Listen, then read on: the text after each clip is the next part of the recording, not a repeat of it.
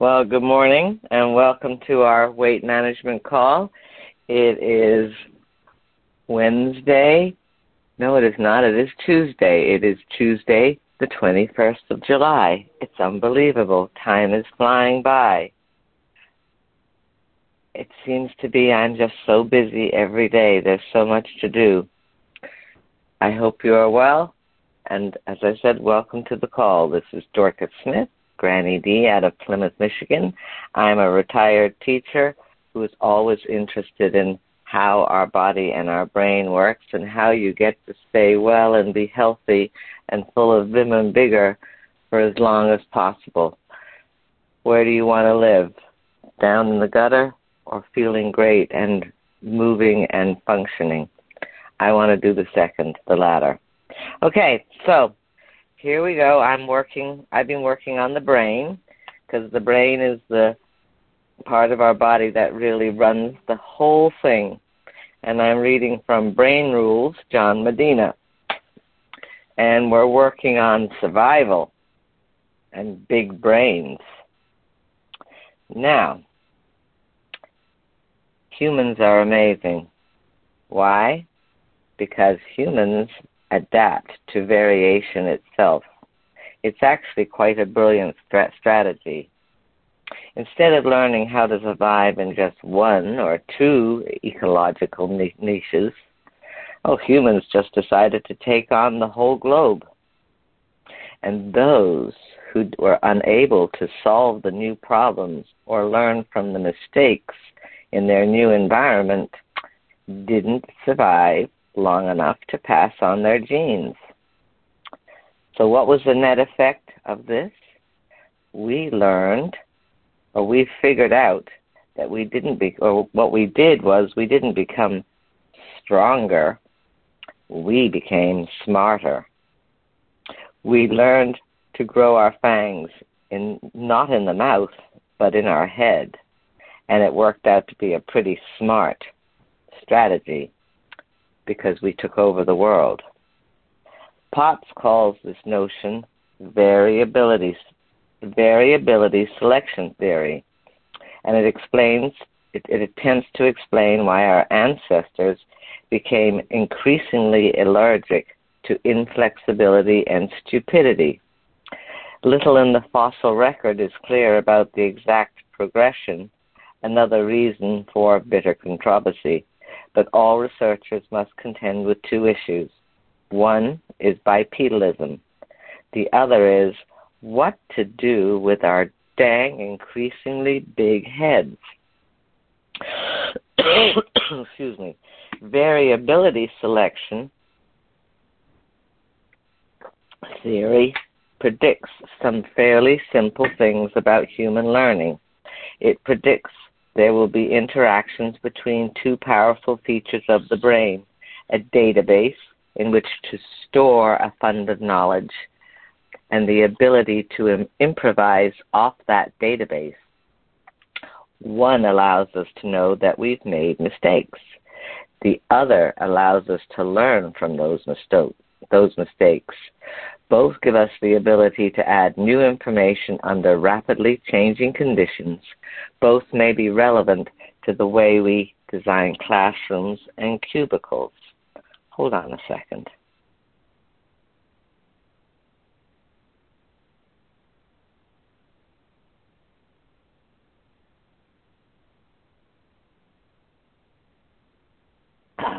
Sorry, everybody.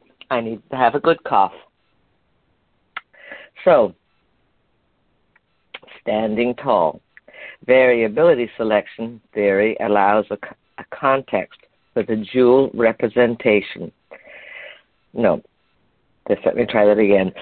I don't know why I'm coughing this morning.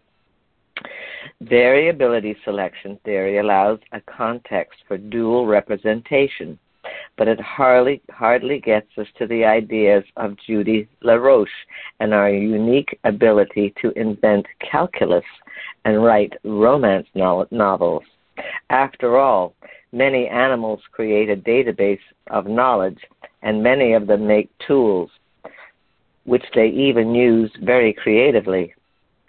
Still, it is not as if chimpanzees write symphonies badly, and we write them well.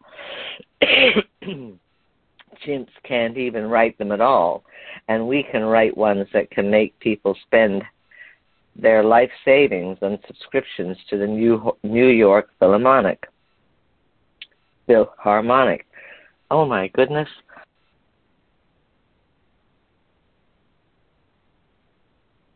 Not a good day for me today. All right. There must have been something else in our evolutionary history that made human thinking unique. One of the random genetic mutations that gave us an adaptive advantage involved learning to walk upright. The trees were gone or going, so we had to deal with something new in our experience. Walking increasingly long distances between food sources. That eventually involved the specialized use of our two legs. Bipedalism is an excellent solution to a vanishing rainforest, but it was also a major change. At the very least, it meant refashioning the pelvis so that it no longer propelled the back legs forward, which is what it does for the great apes. Instead, the pelvis had to be reimagined as a load-bearing device capable of keeping the head above the grass, which is what it does for you. Walking on two legs had several consequences. For one thing, it freed up our hands. For another, it was energy efficient. It used fewer calories than walking on four legs. Our ancestral bodies used the energy surplus not to pump up our muscles, but to pump up our minds, to the point that our modern-day brain, which is only 2% of our body weight, actually sucks up 20% of the energy we consume. Think about that. It's 2% of our body weight, but it uses 20% of the energy. That's because it's our computer, and it takes a lot of energy to run. These changes in the structure of the brain led to the masterpiece of evolution, the region that distinguishes humans from all other creatures. It is a specialized area of the frontal lobe, just behind the forehead. It's called the prefrontal cortex. We got our first hints about its function from a man named Phineas Gage, who suffered the most famous occupational injury in history of brain science.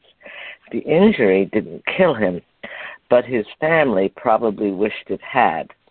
Gage was a popular foreman in a railroad construction crew. He was funny, clever, hardworking, and responsible. The kind of man any dad would be proud to call son-in-law. On September 13th, 1848, he set an explosive charge in the hole of a rock using a tamping iron, a 3-foot rod about an inch in diameter. The charge blew early, and it blew the rod into Gage's head, entering just under the eye and destroying most of his prefrontal cortex. Miraculously, Gage survived, but he became tactless, impulsive, and profane. He left his family and wandered aimlessly from job to job. His friends said he was no longer Phineas Gage.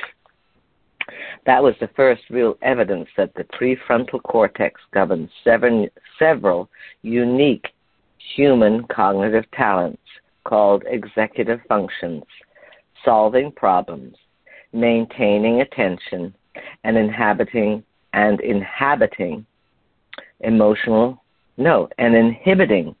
emotional impulses. Of course, this region controls many of the behaviors that separate us from other animals. And, ta-da, teenagers. Absolutely. Meet your brain. The prefrontal cortex is the only newest addition to the brain. There are three brains tucked inside your head, and parts of their structure took millions of years to design. This triune theory of the brain is one of several models scientists use to describe the brain's overarching structural organization. Your most recent ancient neural structure to the brain stem, or lizard brain, this rather insulting label reflects the fact that the brain stem functions the same in you as in a Gila monster. The brain stem controls most of our body's housekeeping chores. Its neurons regulate breathing, heart rate, sleeping, and waking. Lively as Las Vegas, they are always active, keeping your brain purring along whether you're napping or wide awake. Sitting atop your brainstem is what looks like a sculpture of a scorpion carrying a slightly puckered egg on its back. The paleo-mammalian brain appears in you the same way it does in many mammals, such as house cats, which is how it got its name. It has more to do with your animal survival than with your human potential. Most of its functions involve what some researchers call the 4 Fs: fighting, feeding, fleeing, and reproductive behavior. There's a 4th F, but he was too polite. Several parts of the second brain play a large role in the brain rules. The claw of the scorpion, called the amygdala, allows you to feel rage or fear or pleasure or memories of past experiences of rage, fear, or pleasure. The amygdala is responsible for both the creation of emotions and the memories they generate. The leg attaching the claw to the body of the scorpion is called the hippocampus. The hippocampus converts our short-term memories into long-term forms. The scorpion's tail curls over the egg-shaped structure like the letter C, as if protecting it. This egg is the thalamus, one of the most active, well-connected parts of the brain, the control tower for the senses. Sitting squarely in the center of your brain, it processes signals sent from nearly every corner of your sensory universe, then routes them to specific areas throughout your brain. How this happens is mysterious. Large neural highways run overhead these two brains, combining with other roads, branching suddenly into thousands of exits, bounding off into the darkness. Neurons spark to life and then blink off, then fire again. Complex circuits of electrical information crackle in coordinated, repeated patterns, then run off into the darkness, communicating their information to unknown destinations. Arching above like a cathedral is your human brain, the cortex, Latin for bark. The cortex is the surface of your brain. It is in deep electrical communication with the interior. This skin ranges in thickness from that of blotting paper to that of heavy-duty cardboard. It appears to have been crammed into a space way too small for its surface area. Indeed, if your cortex were unfolded, it would be about the size of a baby blanket. It looks monotonous, slightly like the shell of a walnut, which fooled anatomists for hundreds of years. Until World War I came along, they had no idea each region of the cortex was highly specialized, with sections for speech, for vision, and for memory. World War I was the first major conflict where large numbers of combatants encountered shrapnel, where medical know-how allowed them to survive their injuries. Some of these injuries penetrated only to the periphery of the brain, it destroying tiny regions of cortex while leaving everything else intact. Enough soldiers were hurt that scientists could study in detail the injuries and the truly strange behaviors that resulted. Horribly confirming their findings during World War II, scientists were eventually able to make a complete structure function map of the brain and see how it had changed over the eons. The scientists found that our brains evolved, as our brains evolved, our heads did too.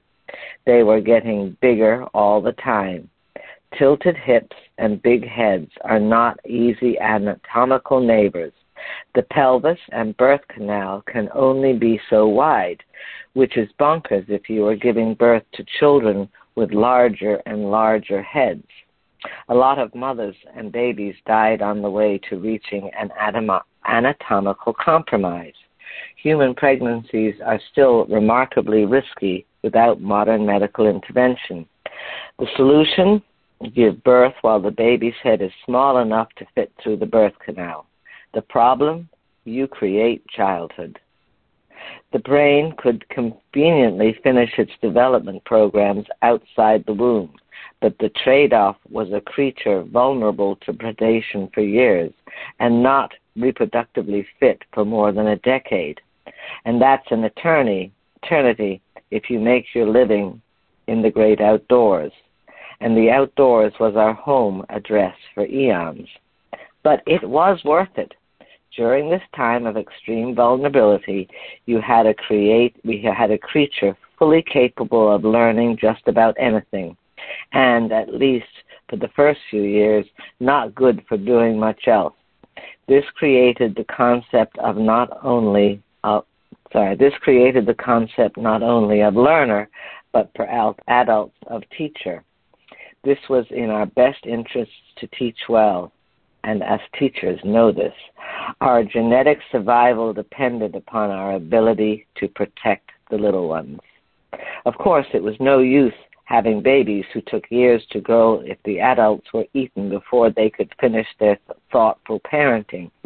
Weaklings like us needed a tactic that would allow us to out-compete the big boys in their home turf, leaving our new home safer for sex and babies.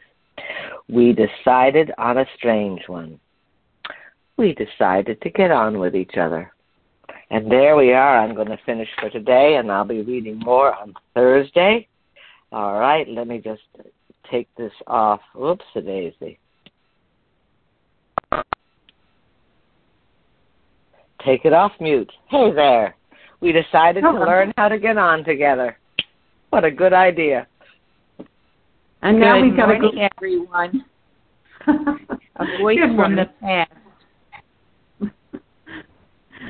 And now we've got Victoria from Dallas, Texas today. Oh, hello, Victoria. Welcome, welcome. Glad to hear you. And you too, Susan. So who wants to talk first? Oh, I was just go ahead. Go on. This was a perfect call for me to come on. I was listening to your talk, and did you know that children of our era are losing their executive functioning skills because they don't go outside and play anymore? They don't use their brain to make up games and rules, and so now they're finding that measuring their executive functioning skills, it's less. And I will tell you that my grandson, God bless him, has a new computer game, and he was up until maybe 2, 3 o'clock this morning playing with that computer. What does that do to your brain? I know it's killing mine because I can't. I appreciate it. No. Totally. Children must play together. And outdoors and be creative, because if they're not creative, they're not going to build those executive functions. And isn't it however that this is happening? Only within family groups, I think, right now, and that may change here in the near future. There was one school in California that actually moved up. It's going to be moving all of their classes outside since they're a private school and they only have 180 students. And they already had some outside classrooms. So some of that's going to start coming for them. It's fine if you live in that kind of weather. However, there's also another piece of information. A number of the summer outdoor education programs had to shut down because so many kids got infected. So do you know what? It's okay. What we do need to do is, we can teach our children, but what we should do is find a small group of children in your neighborhood whom you quarantine together with. So my daughter has found a family of 4 children, and they have decided that they are going to quarantine together. And every day, the 6 kids play. But every day, and even all summer, my daughter has required both my grandchildren to read, do math, and they have school every morning, even though it's summer, because she's decided that to keep them up to date, she really has to do some teaching.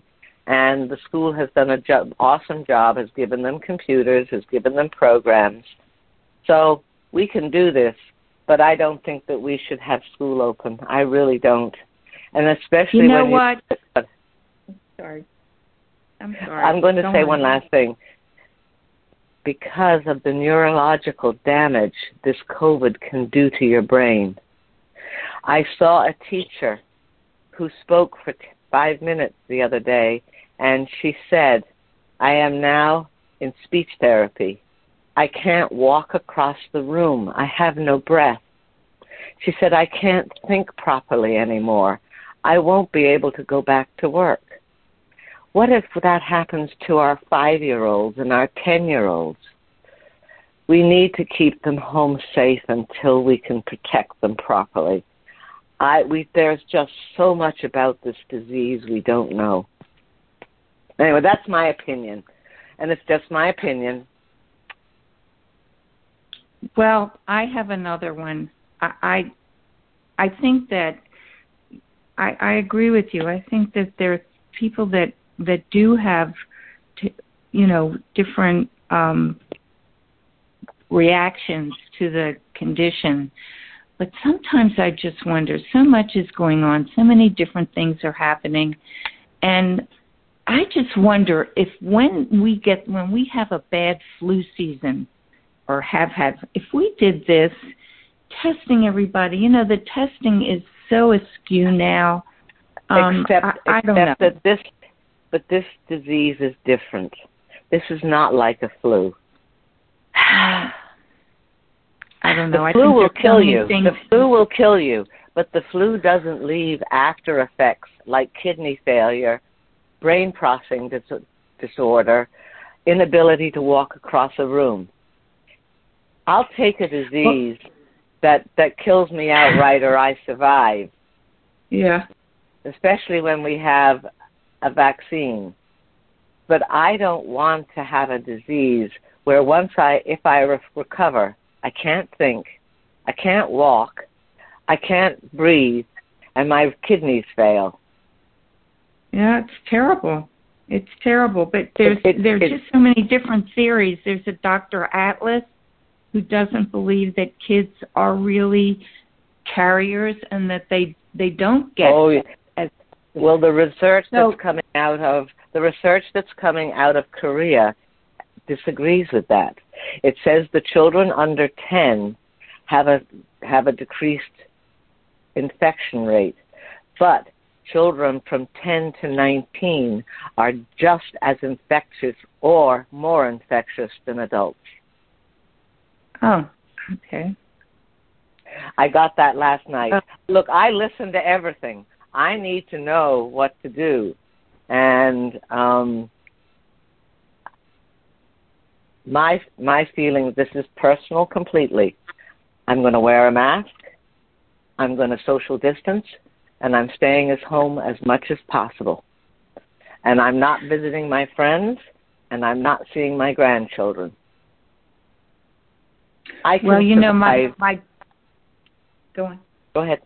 No, go ahead. My daughter did the same thing with my grandson. Hayden is an only child, but they have he has a dear friend whose mom is a teacher, and the whole year Hayden went to his house in the morning, and Shannon did school because they had school online.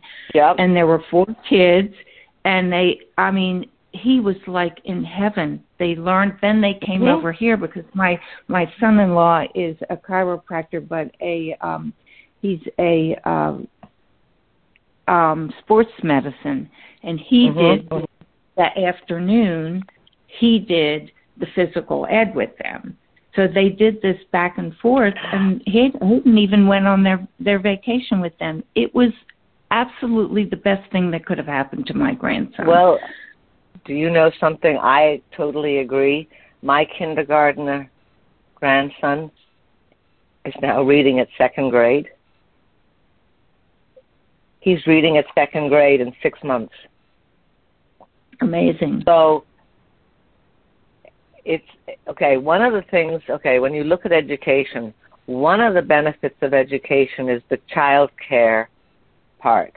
And, you know, when I took my first class into sociology of education, one of the comments was, or one of the pieces of information was the fact that child care is a huge part of teaching or education. Now we're seeing that, because actually teaching children in large groups is probably one of the most inefficient ways of teaching kids, because you can't give them all the individual attention.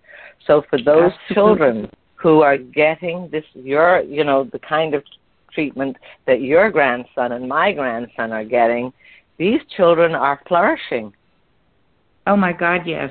It's been a godsend for being an only child. He said to me, he says, you know, Bubby, he says, I have another family. He says, they treat me just like I'm a brother. It made me cry. I was delighted. I get it, because, and I'll get off in a moment. This is a fascinating concept, though. At the age of 8, I got to go to girls' boarding school.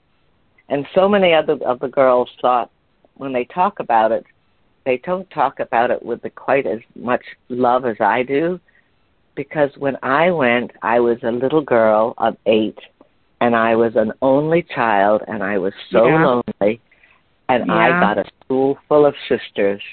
And now, you know that I went to my 50th high school reunion. Yeah. I have 30 women who text me every day.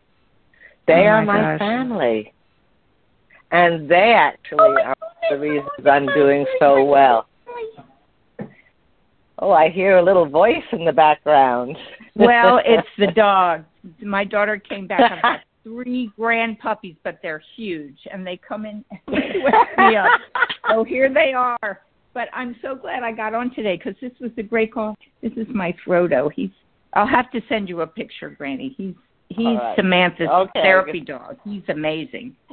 So, good morning. So anyway, well, listen, you guys, I'm so glad I jumped on today. It's really been fabulous. I love the call. You are my TR90 family. I agree. And there's something else about this. You know, in every disaster, there are things that we grow by. And we are learning, what I was reading today also, we are adapting. We'll make it through, and we'll actually be better for this. We really will. Absolutely. So our people are saying, oh, the children are terrible. No, the children are going to be okay. We will persevere, and they'll catch up, and we'll all grow better for it. There's nothing. If you're not struggling, there's something wrong with you. Go, world, struggle on, and we'll make it. Okay, I'm going to go struggle on, because I love you guys. Bye. Bye, everybody.